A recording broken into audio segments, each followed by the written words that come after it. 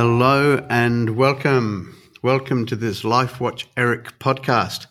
In fact, welcome back to this mini-series dedicated to women in science. Thanks very much for joining us today. I'm Julian Kenny, Communication Officer. Now, in order to celebrate the International Women's Day 2023, we've invited women scientists from our 8 distributed centres to talk openly about themselves and their work and to reflect on their experiences, 2 at a time. These Voices of Women at Life Watch Eric conversations not only showcase women's contribution to society and to science, they also reinforce Life Watch Eric's support for the European Union's gender equality strategy, which we incorporate into our everyday operations. And today, I'm delighted to welcome to the studio guests from Bulgaria and Italy. Dessislava Dimitrova from the Institute of Biodiversity and Ecosystem Research at the Bulgarian Academy of Sciences in Sofia, and Priscilla Licandro, Science Researcher, Integrative Marine Ecology Department at the Stazione Zoologica Anton Dohrn in Naples. Another lovely international mix. Thank you both very much for joining us in the studio today. Good morning, Julia. Hello. Hi. Okay, let's start off from the work you do. Dessislava, maybe start with you. What is it you do exactly? I'm ethnobotanist. In the last maybe 20 years, my education is in biology, botany, and then I specialized in ethnobotany.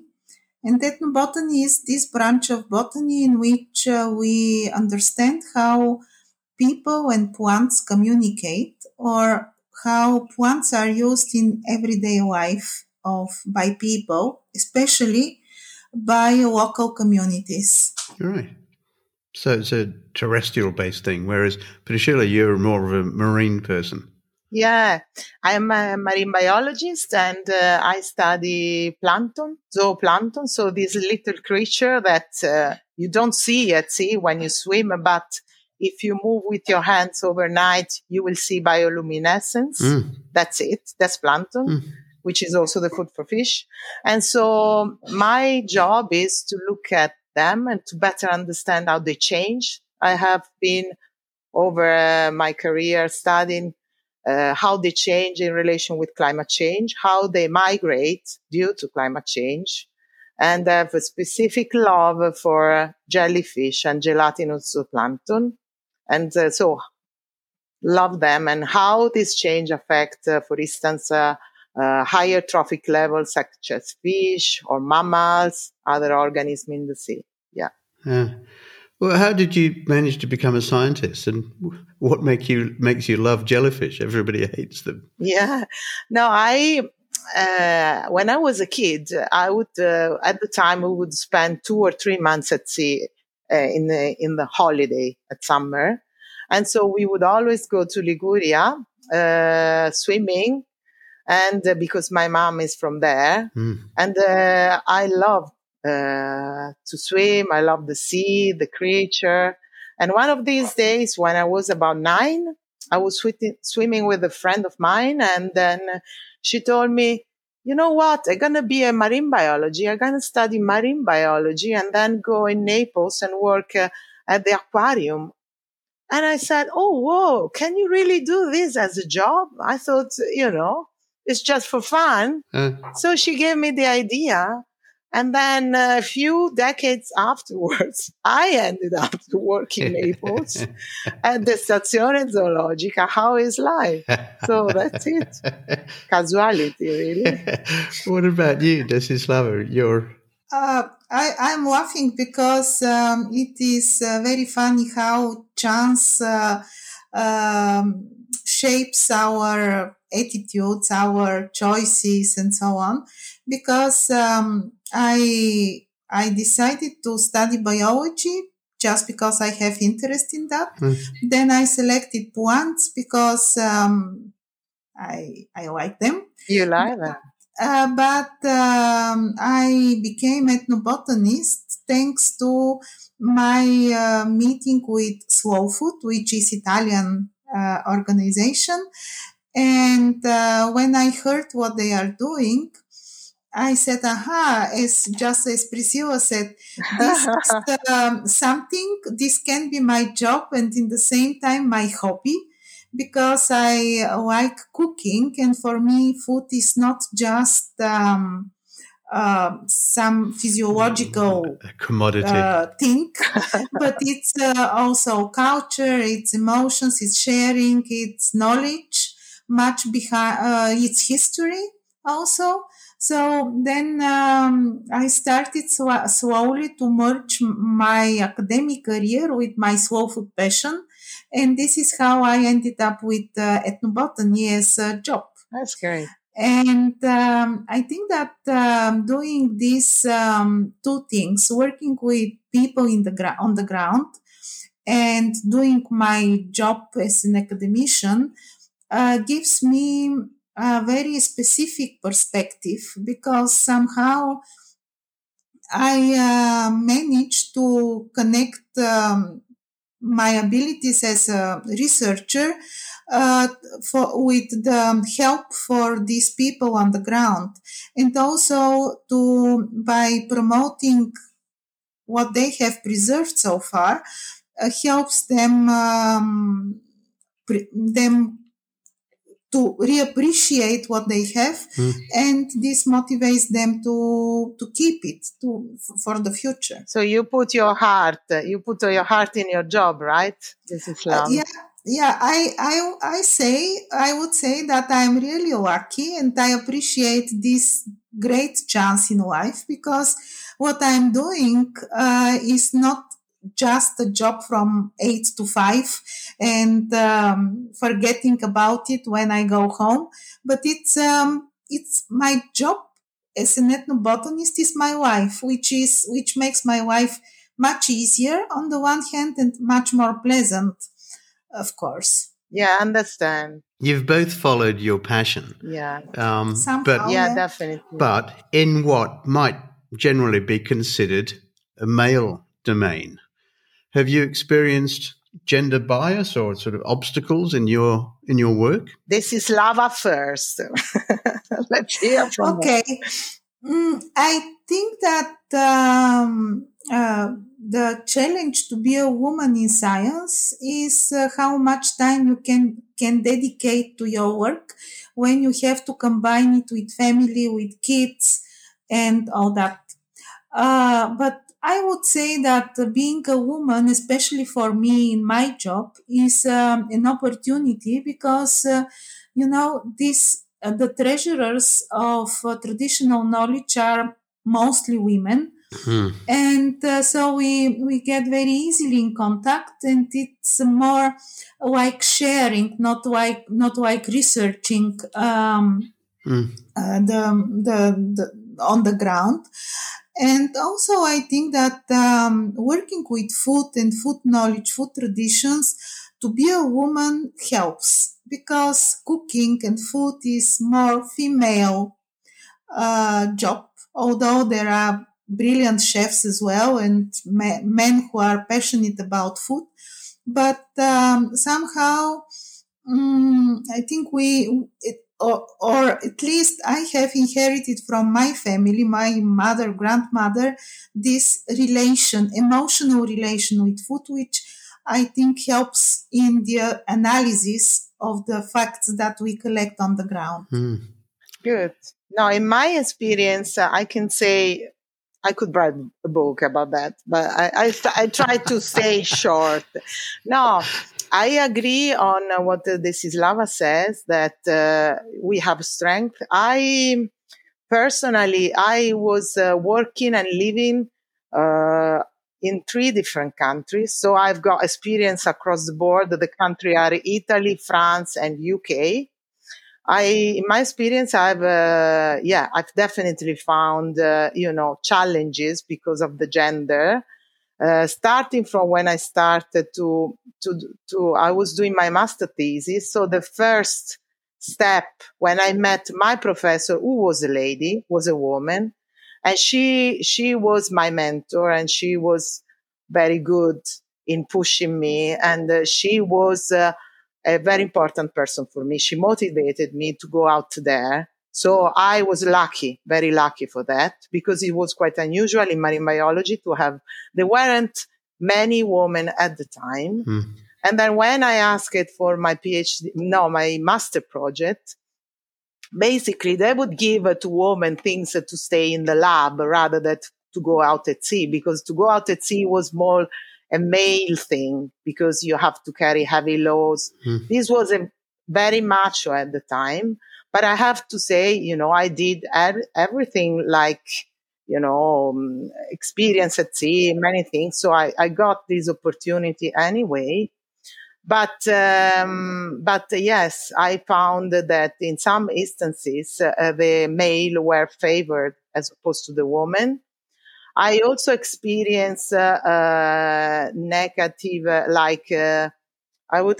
example from women themselves towards other women. Really? Because I found a lot, women in science are more competitive than men, and they are not supporting each other very much in many instances, while men always support, and they have a good relationship, and they are like supportive to each other, while women, they are very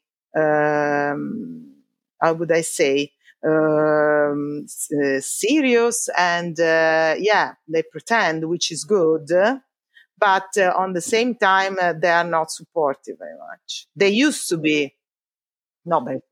Do women have to work harder to have the same career success as a man?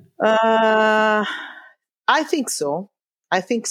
And sometimes I think now things are better compared to the beginning, because there are more and more women that go outside and they are given opportunity. And then obviously if they are good, then they come back, then bring their own experience, and that counts. But in general, I would say it's harder. And we are not, we also, as you said, Dessislava, it's important to support women even in the role that they have in the society, with the family, with the kids.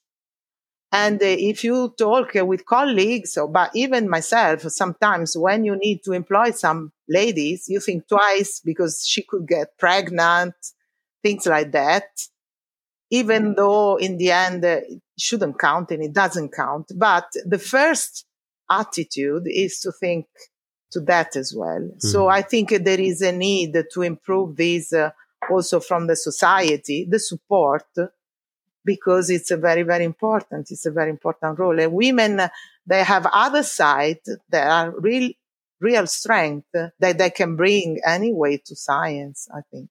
Yeah.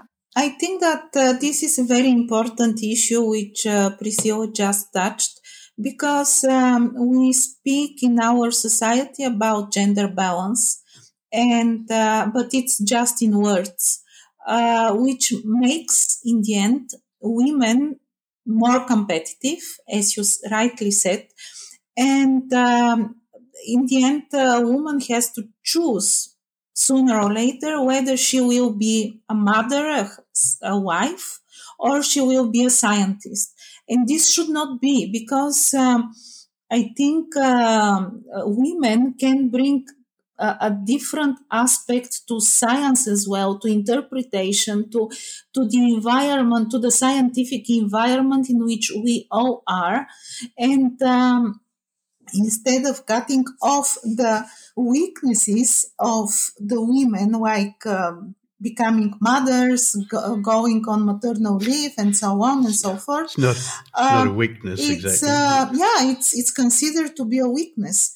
So it's I think we need to, as women in science, we need to pose these questions and to fight for that, because otherwise we are more or less excluded. For instance, when I was my daughter was young, I took her with me in the field, and I think that this was quite good for her as well, because this is how she got the connection, the genuine connection with nature and with people in rural areas.